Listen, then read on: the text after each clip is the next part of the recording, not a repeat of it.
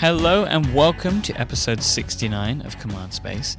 My name is Mike Hurley, and today I have the pleasure of being joined by Mr. Jason Fried. Hi Jason, how are you? Good, Mike. How are you doing? Yeah, very well, sir. Very well indeed. So, Jason, my first question, as I like to ask the guests on the show, is what do you like to be known for? Me personally? Yeah. Or the company? You. What do I like to be known for? I mean, I hope that I'm a thoughtful person who is patient and listens to all sides and comes up with a good idea. You know, I think that's something I've tried to evolve into, and that's what I'd like to be known for. Coming up with good ideas. I like that. That's not a bad thing, right? That's a good thing. That's a good legacy to have, I think. Coming up with good ideas, but I think also knowing how to break something down into its individual bits so you can reassemble it into a simpler, clearer, ultimate product. That I think is a big thing, because you can come up with a lot of ideas. A lot of people come up with ideas. A lot of people make stuff, but a lot of it's too complicated. And I really want to work against that and really work towards clear things, simple things that make a lot of sense to a lot of people. So a lot of people will probably know you for 37 Signals, which is a company that you co-founded. What's the origin story of 37 Signals? How did it come to be? 37 Signals started in '99. I actually had two other partners, and I'll go back a little before that so you have a sense of how it got going. I was doing freelance web design on my own. I graduated from college in '96, so from '96 through about '98 or so, I was just working on my own.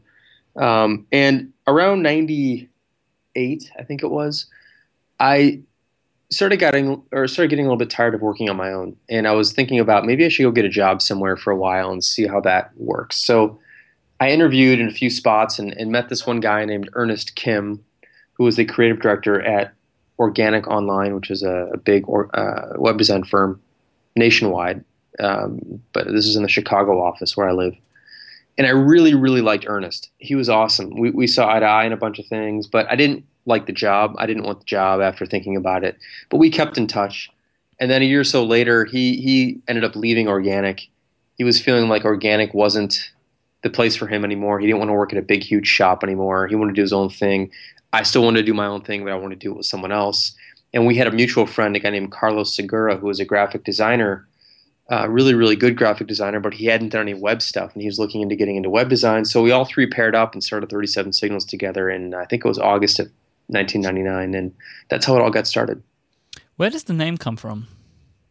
The name comes from Carlos, who's one of the partners. He was watching a show on public broadcasting in the U.S. called Nova. I think they may show it all over the world. I'm not sure. But Nova is a science show, and they were talking about the SETI project, which is a search for extraterrestrial intelligence. And I guess there's a bunch of radio telescopes, I think somewhere in New Mexico, listening for signs of life in space.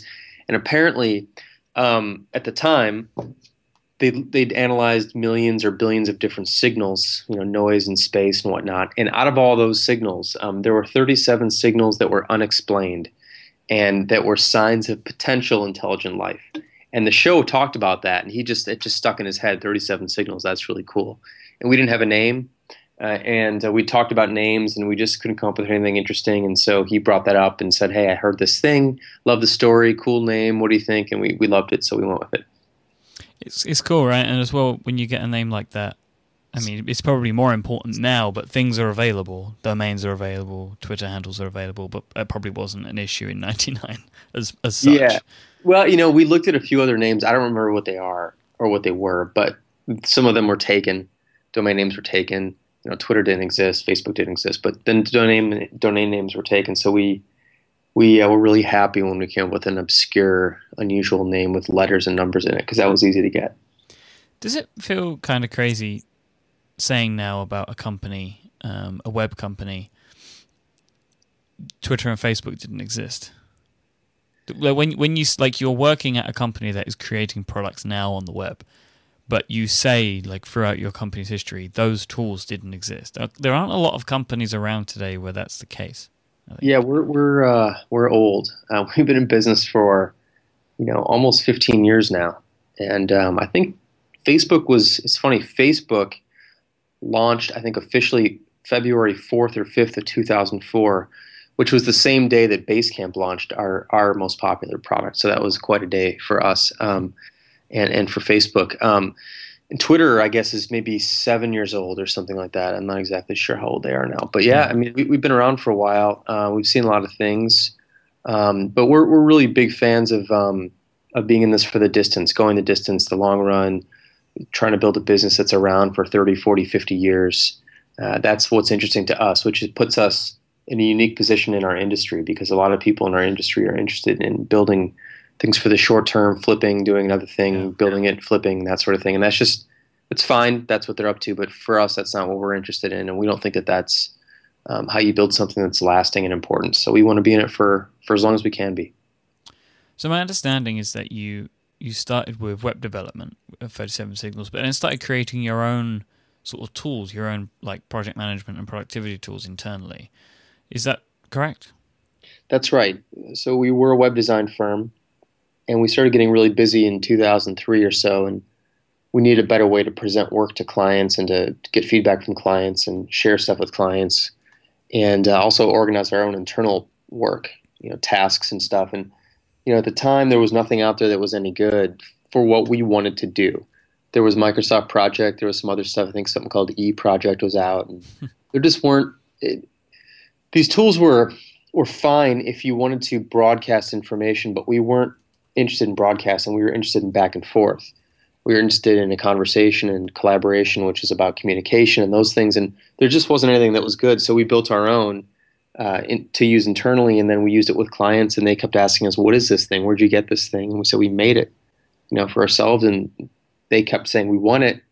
And so the light bulb goes off, and you say, "Hey, maybe there's a product here." And so we polished it up and gave it a name called Basecamp and put it out on the market in February 2004, nearly 10 years ago now. And about a year later, it was doing more business for us than our web design work. So we stopped doing web design work, and we just have ever since been doing software.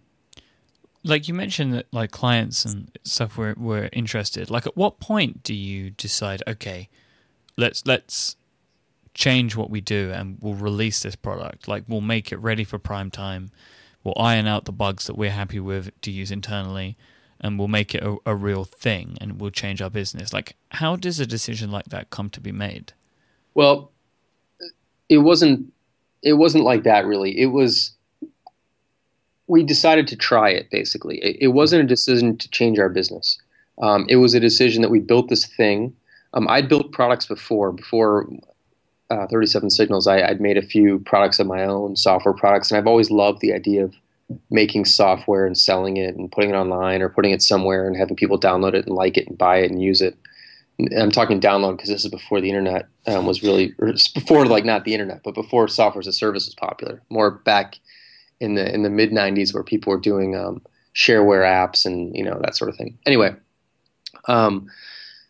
so I liked that process, and I thought that it would be a good opportunity for us to try that on the web. And actually, before Basecamp, I built something on the web with David, my business partner, called Single File, which was a web-based application to keep track of your book collection. And we loved that. We loved making that, and we were making a little bit of money on that. And so we were sort of in this product mindset. Like, we learned all these things about doing work for clients. We've been doing work for clients, and we felt like, well, if we're trying to sell our services, it might be nice to have some proof that we know what we're talking about here. So let's turn this into something and see what happens. And we didn't know that it would happen like it happened. We didn't know that 10 years later, Basecamp would be doing double-digit $1 million. That's as specific as I'll be, but double-digit $1 million revenue and profits. I mean, it's a big-time product used by millions of people around the world, and it's a big deal. We had no idea that was ever going to happen. But after we put it on the market and threw some prices on it and tried it out just to see what would happen, within a year it became clear that there was something going on here that was good, and we just kept doubling down and focusing on more of our energy on that until we could focus all of our energy on it. When do you know that it's the time to make that change? Like, is it because you end up with the amount of work that you need to do to maintain means that you have to release people from other projects, and it naturally goes that way? Or do you just make that decision? Do you like, we'll get to a certain point and then we'll switch over and do something else? I think it's a couple things. Number one is, what do you enjoy doing? And we were really starting to enjoy making this product more than we were enjoying doing client work. So that kept piling on itself, and we kept feeling like we really like this more. And then the money was there. We're charging for the product. We've been charging for the product since day one, and we was making enough money to support us. And so it was making enough money to support us, and we enjoyed it more. The decision actually was very easy at that point. It was very obvious. There was no other possibility. Really, it was like, hey, we like this more, and we can make money doing it. Why not do this? Now, we didn't go into it that way. Again, it just sort of happened that way, and we basically had evidence that it was real before we shut down the other part of our business. So we didn't take a lot of risk on, really. I mean, if Basecamp had not have worked, we'd probably still be a web design company doing website design. Maybe we'd have a small thing on the side. Maybe Basecamp would be generating 30% of our business. I mean, who knows? Mm-hmm. But it just became obvious at a certain point that the enjoyment and the money lined up, and then you do that. How did this shift over time, or if it did it change the company culture at all? Well, the company was very small back then. It still is relatively small, but we were when we launched Basecamp, we were 4 people. And about a year later, we hired our 5th person. So the culture didn't really change because we were so small. I think, if we had 50 or 60 people at that time, that would be a very big culture shift. But when it's just 4 or 5 people, there is no culture. It's just like the people. It's the 4 or 5 people. It's just, that's all it is. And culture is something I think that technically there's culture in a company of that small too, but it's really the personalities at that point. And that didn't change. But as the company gets bigger, things change. But I think making that transition, had we been 20 or 30 or 40 people, would have been a much more challenging situation. So like the revenue of the stuff that you make, it comes through people paying for your stuff, which seems like these days to seem like a more and more outlandish thing for some reason. Like when you see people creating products now, like applications or software services, and they're all free, and there doesn't seem to be a business model, what do you think about that when you see it, considering how long you've been doing this and how well the company has grown?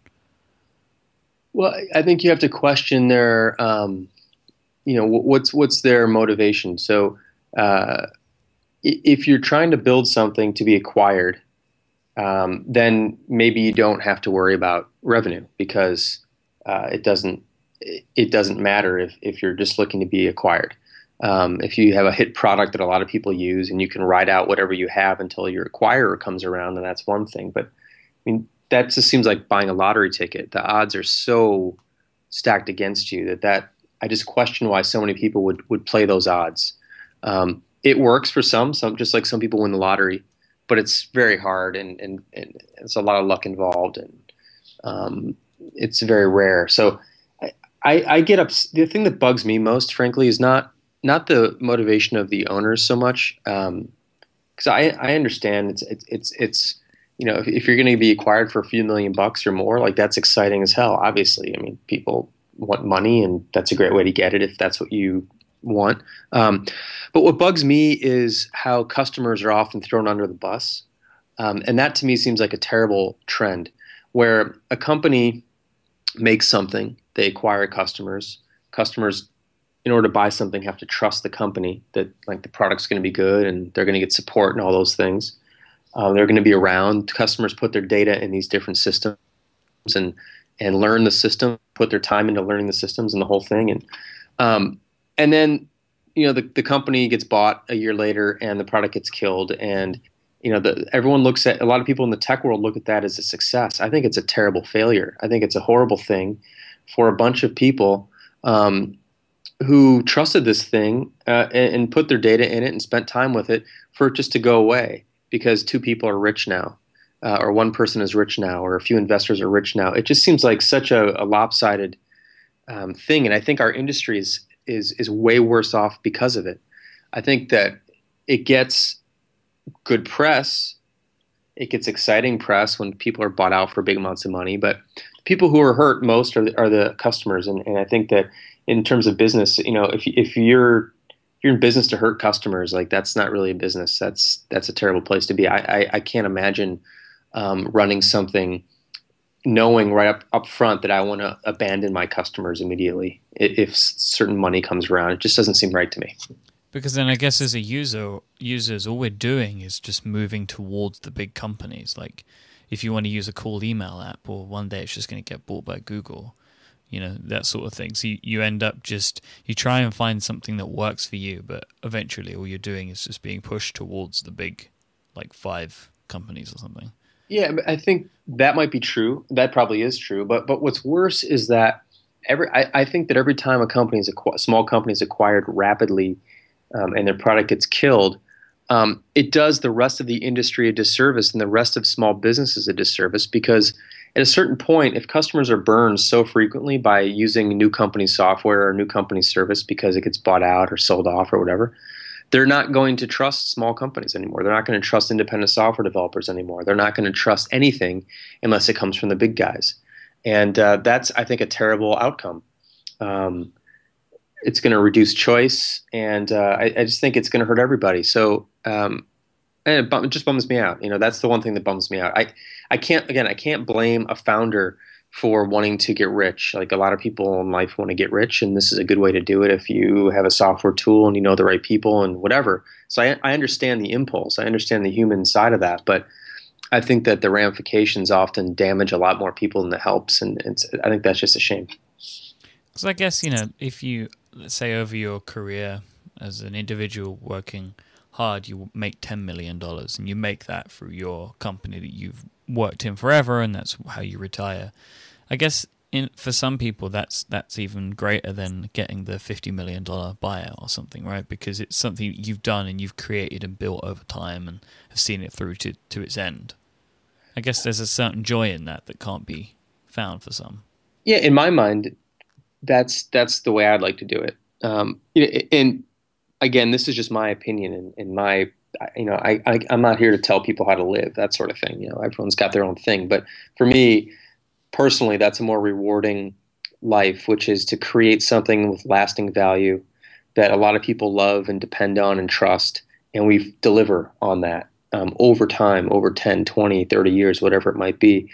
That's the kind of stuff that I believe in, and I want to create those things for other people to believe in. And so I'm a big fan of stability in that way. And it's just not really stability doesn't really seem like a tech virtue these days, unless you're one of the big companies. So I'd like to show that it's possible as a smaller company as well. I want to take a very quick break, just to thank one of our sponsors, but I have loads of other stuff that I'd like to talk to you about today.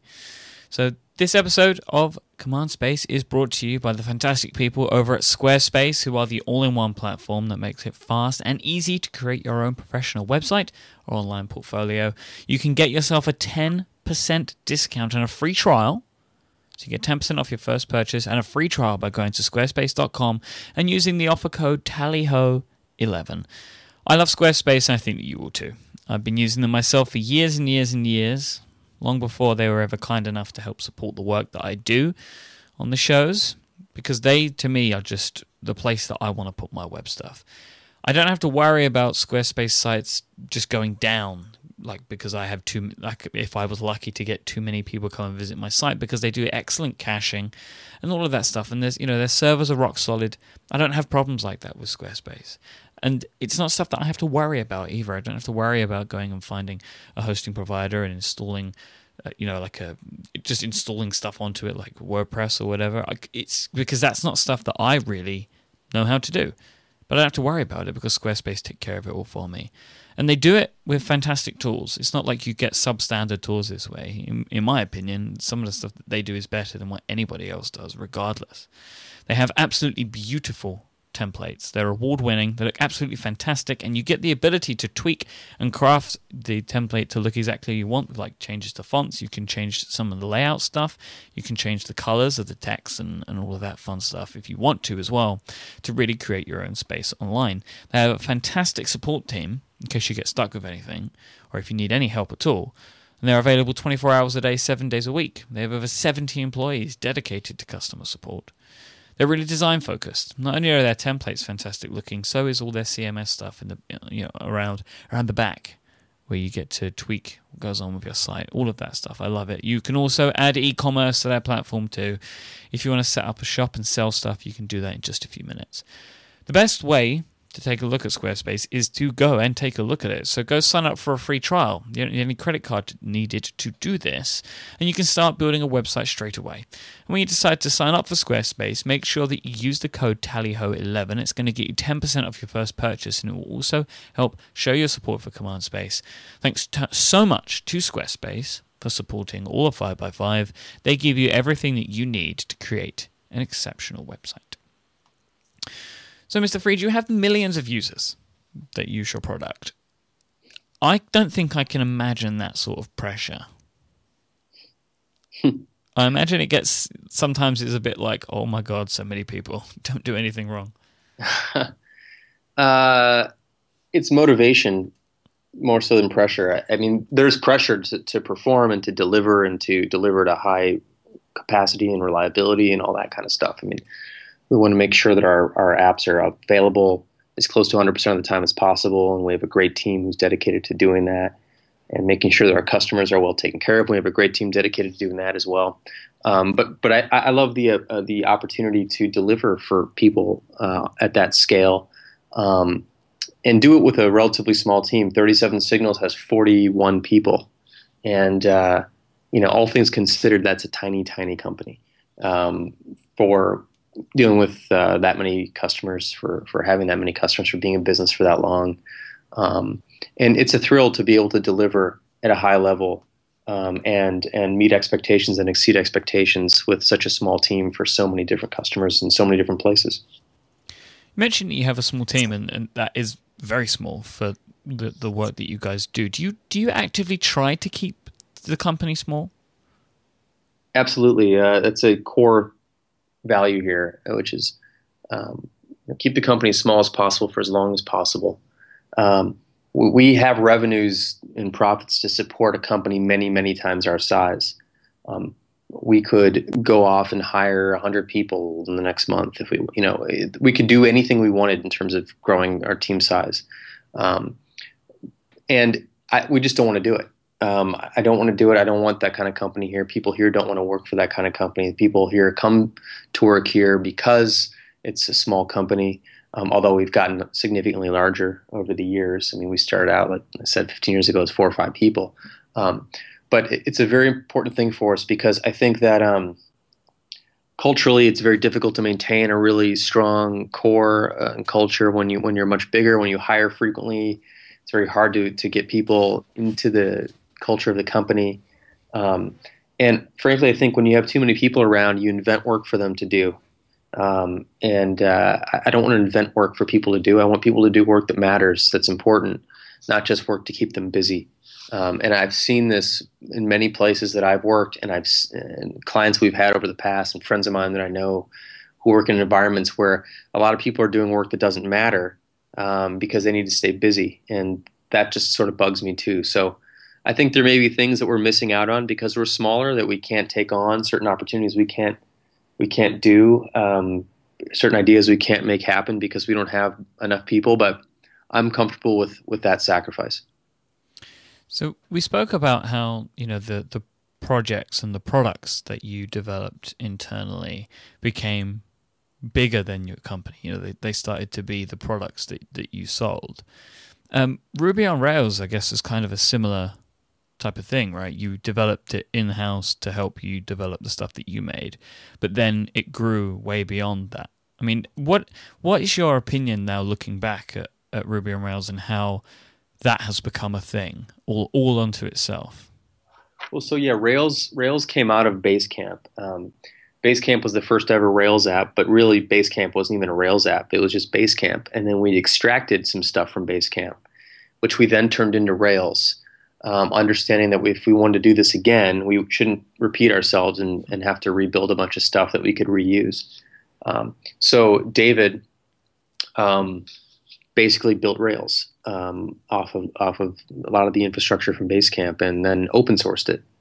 And we didn't know what was going to happen with that either. It just seemed like the right thing to do because infrastructure is not our game. It's not what we're great at. And in general, the best infrastructure seems to be open source work. Almost all of our web servers, actually, our web servers are open source. Database is open source. Languages are open source, and they get better and better and better and better when you have all these different people with all these different problems, solving them together in the same code base and just making things stronger and stronger and stronger. And our products today are better because the fundamental infrastructure of our products, which is Rails, was open sourced because Rails got significantly better. People focused more on speed and security and capabilities and all these things that we never could have done. We didn't have enough people to do. Everything got better. So we're big believers in open source, and that was a great way for us to begin our sort of move in that direction. Again, we didn't know what it would become, and we didn't know that it would lead to basically an entire economy built around it. Hundreds of thousands of people using it, probably 100,000 jobs. I have no idea, ultimately how many people are employed writing Rails. But what's cool is that there's a lot of people who picked up Rails for the first time as programmers. Maybe someone was a designer, but they picked up Rails and they became a programmer. A lot of people weren't able to do that before. Rails made that possible. So that's what's really particularly exciting about Rails also. And anyway, that's just something that happened. Again, not really planned out, just happened, and it took on a life of its own. And here we are now. When you have something like that, do you ever you're working on a project or whatever, and you're using Rails, and it's just a thing that you do? Do you ever have that moment where it's kind of like, oh, hang on a minute, we made this? It's funny. David actually, David invented it. And he has these moments occasionally. So whenever we would maybe spin up a new app, like if we're working on something brand new and he'd spin up a new app in Rails 4 or something like that, he'd be like, whoa, this is really good, because it's not often that you spin up a new app, and a lot of the old apps that you're working on have been around for a while, and so the code base is a little bit older, and it's kind of nice to start fresh sometimes and see what you get. So he sort of has those reactions, and you'd have to ask him how he really feels about the whole thing, seeing that he invented it and it's become such a big thing. I look at it sort of in awe. It's kind of an amazing thing that it became so big and so important and so useful, especially when it's just something that it was just kind of happened. It was extracted from something else that we did. But I think it's a good example of the idea that you can never make just one thing. Everything that you make has a byproduct. You may not be able to see the byproduct, but it's there. And Rails was a byproduct of making Basecamp. We turned it into something much greater than just simply a byproduct. It has a life of its own now. But I think it's a good example of what you can do when you extract something from something else and turn it into its own thing and give it its own life and see what happens. So as well as all of this, you are also a writer, and you have a blog on the 37 Signal site called Signal versus Noise. Why did you set up this blog? Like, where did it come from? Have you always been a blogger? Were you a blogger before this, or was this your first attempt? Yeah, this is our first blog. I think we launched it in 2000 or something like that. Maybe 2000. Originally, it was built on. I'm trying to remember what it was called now. Anyway, I can't remember, but there was some old PHP script thing. Oh man, I can't remember. Anyway, it doesn't matter. But the idea behind it was that we found ourselves internally talking about a lot of things that had nothing to do with our own specific business, but had something to do with the industry, either opinions or points of view, or sharing other people's work, or seeing something cool, or reading an article that was neat, or whatever it might be. And we kept sharing these things amongst ourselves, and we're like, we should just share this stuff out in the open, out in the public. I mean, if we're interested in it, there's probably other people out there that are interested in it. There are like minds out there who might even be able to contribute something back with a comment or whatever. And we just sort of started doing it. And again, it's just, it was an idea, and we kept doing it and kept at it. And I think it's another sort of example of what happens when you just commit yourself to something for a long period of time. A lot of things just end up working. If you can hold out and keep going and keep investing in something and keep pushing forward on something and keep believing in something, like, it's going to stick around. So not everything's like that, of course, but I think you have a pretty good shot at it if you really believe in it. So we've been doing this for, almost 14 years now, I think, if I remember, started it correctly. And it's become really our most important marketing sort of vehicle. I don't know what you want to call it, but we don't really do any traditional marketing. We don't advertise. We don't buy ads anywhere. We don't do SEO stuff. We don't have salespeople. We don't do anything that you would normally do to get new customers in the door. We just write and share, and the books we've written and things like that. And that's sort of what brings people to our doorstep. And then they like what we have to say, and then we might have some things to sell them. And then they find out about those things, and they might buy those things. And it's been a great thing for us. And it's really fun to share what's on your mind and make sure your opinion is out there and is heard. How do you choose what to personally write on Signal versus Noise? It usually comes down to, I've usually said it or thought it because of something else. So oftentimes when I used to do a lot of public speaking, I've cut way back because I'm just sort of tired of it. But when I used to do it a lot, I would be up on stage talking about something. Someone would ask a question. I do a lot of Q&A stuff. Someone would ask a question, and I'd say something, and I'd be like, I hadn't really thought about it that way before, or that was a great question, and I just sort of elaborate on the blog when I got home. So that was a great source of material for me. Also, just observations and things I do. I try and be a pretty reflective person about how I think and why I think the way I think and what I believe in and what I've changed my mind about. And there's endless amounts of material around those sorts of things. The key is, and it's hard, but you try not to be self-indulgent. You try not to say stuff that's so about you. And it's, you don't ever, I don't mean to ever do that. Sometimes I probably do, but try to be careful about that and try to extract it to a level where it's a lesson and not just a personal experience, but I think a lesson other people can relate to or other people have dealt with. But I'd like to be getting back into writing more about design and more about product decisions and stuff. I just haven't been doing that lately, and I'd like to get more back into that. And I think next year, with some stuff we're planning on doing, there'll be more opportunity for us to do that. So it's what's top of mind. It's what's relevant, what's current, what I'm working on, what I'm thinking about. That's the kind of stuff I write about. I don't have a schedule. If I don't write something for 3 weeks, that's fine. If I write 6 posts in 4 days, that's fine. It's just whenever I have something to say, I'll put up on the blog and share it. So you mentioned about writing books, and I want to talk about that with you in just a moment. But let me just take a quick second to thank our second sponsor for this week's episode, and that is Shutterstock.com. This is where you're going to find over 28 million images, stock photos, vectors, illustrations, and over 1 million video clips. You can start searching over at Shutterstock, and you're going to find the perfect image for your website, ad, publication, or just about any other creative project. Shutterstock, they give you an absolutely global image collection to help you find images for your projects, whether that be maybe you just need one image you want to have for a blog post that you're working on. They can help you with that. Maybe you are a person that creates advertisements, or maybe you're working on maybe you want to have images in all of your blog posts, or maybe you want to have images for a podcast artwork or something like that. You want to have that in your show notes every week. Well, then you can choose between image packs or monthly subscription packages too. You never have to compromise with Shutterstock. They will help fit exactly whatever it is you need. And every time that you visit Shutterstock, you're guaranteed to find something new, since they add over 20,000 new images every single day and 12,000 videos every week. It's much more affordable than you think. They don't charge you for higher resolution files. If you take a file in a certain resolution and then you need it in a higher resolution later, well, you just come back and get it. You don't have to pay again for it. You buy it once and it's yours. As you're searching around on Shutterstock, you can easily create and share pictures via lightboxes. So you select pictures that you like, you add them to a lightbox, and then you can review your favorites later and get the ones that you want. And you can also do this on their iPad app as well. They have enhanced license access, they have 24-hour support, and they have dedicated account reps in case that you need them. And they also, as well as just images and videos, they have a huge library of vectors, icons, and infographic templates too, if that's the sort of stuff that you need. So go sign up for a free browsing account now at Shutterstock.com, and you can see all the amazing images and media that they have on file.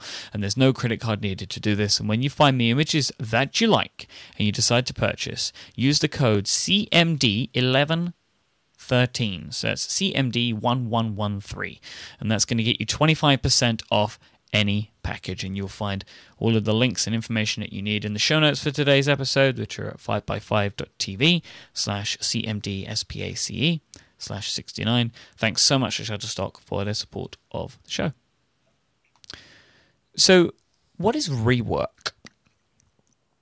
Rework was a book we put out about 4 years ago about everything that we learned over the past 10 years or so about running a business.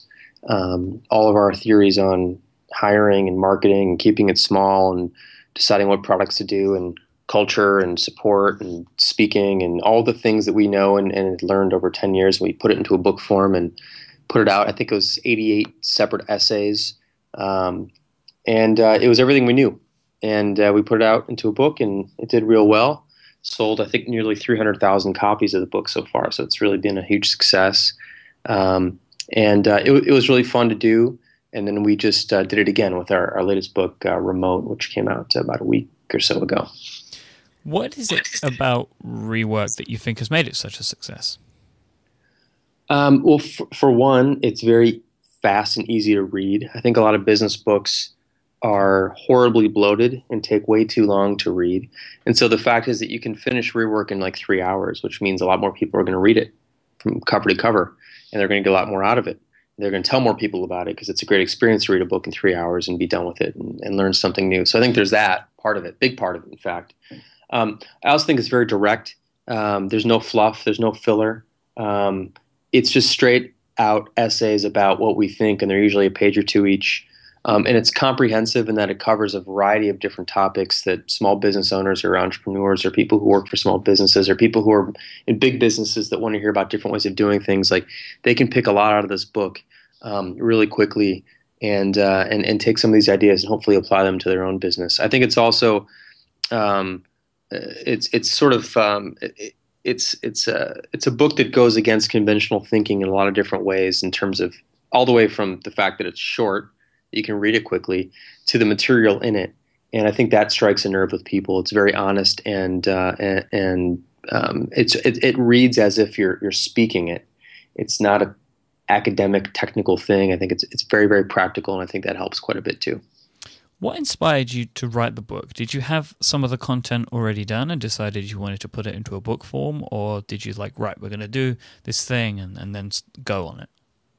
Yeah, a lot of it was already written, actually. It was, I don't know what percentage, maybe 60% or something had already been published on our blog. We rewrote a lot of those pieces, but the core ideas were on the blog, but they were scattered across many years worth of blog posts. And we just thought it would be a good idea to pull it all together, plus write new material, plus rewrite some of that other stuff and give it a coherent voice and turn it into a package that someone could pick up, read. It could be delivered to somebody. They could give it away to someone else. You know, it's so much more accessible than, 88 blog posts spread across, 8 years or 10 years with a bunch of stuff in between. So it was about packaging the material up in a way that was easy to digest and to share. And hey, not bad to be a New York Times bestseller. I mean, that's a good thing. Yeah, that was fun. That lends a lot of credibility. It was also, it made us money too, which is something I think that the book publishing industry typically doesn't think that you can make. A lot of times in the publishing industry, you're told that you write a book for publicity, for exposure, or whatever, and the making money is not really, it's not for authors to do. But for us, it made us money too, which was nice, which helped justify a lot of the time we spent on it, although we still would have written it anyway. But it was a nice surprise, and that was good. Were you self-published?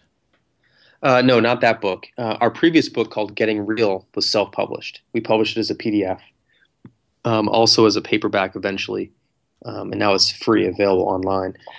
But Rework was, we went through a traditional publisher, Crown, which is an imprint of Random House, and we met with a bunch of publishers in New York and a few others, and interviewed a bunch, and Crown was the most interested and interesting for us, and so they were the ones who published the book. I'd totally forgotten about Getting Real. Yeah, Getting Real, I still think Getting Real is our best book we've ever written. It's from 2006, I think, is when we published it. And it was everything we learned about up until that point about writing software. So Getting Real is really about building an app and building software and selling software and designing software and that kind of stuff. And then Getting Real was all about building a company. And then Remote is all about how to make that company work with people who are all over the place. So it's sort of a natural progression of topics. So you mentioned Remote, which is the recent follow-up. Like it's, as you say, it's pretty much just gone on sale. So maybe it hasn't reached all of our listeners yet. So what can people expect from Remote? Yeah, Remote is a book that's all about teaching you as an employee or as you as an employer how to make remote working work for your business. So remote working basically means people don't have to come to the office. It doesn't mean people have to live 8,000 miles away, although they could. But it could also mean people who are in your same city who prefer to work from home or in co-working spaces or whatever. It's all the things we've learned about how to do that. And we've learned a lot about it because we're 40 people and 13 of us live in Chicago and work in Chicago. But the other 27 or so or 28 people live in 25 or so different places around the world. Hang on, that's our campfire room. Hang on, let me quit that. All right. I'll cut that out. We have some fun sounds in campfire. All right. So, actually, you could leave it in if you want. It's kind of funny. Anyway, point is we have this. We've learned a lot about how to make remote working work. We have designers who work remote. We have programmers who work remote. We have customer service people who work remote. We have our ops team who works remote. And it's a challenge to figure out how to make all this stuff work when you can't see people every day and you don't have a chance to sit in a meeting with them every day or every week or whatever it is. So we've learned a ton of techniques about what works, what doesn't, how to get it working at your own company if you want to give it a shot. Some of the pitfalls, we address those head on. We write the book from two perspectives, one being the employer who's interested in maybe giving their employees a shot at this, and also from the employee's perspective about how can they convince their boss to let them try it. And just like Rework, you can finish it in 3 hours. It's a series of essays real quick, so you can get back to work pretty quickly. And that's the book. I'm really happy about it. I think it's the first book of its kind, really, to address these types of issues so comprehensively. One of my favorite things about both of the books are the great illustrations and stuff from a friend of the show, Mike Rohde. They're great. I love them. It really brings everything to life for me.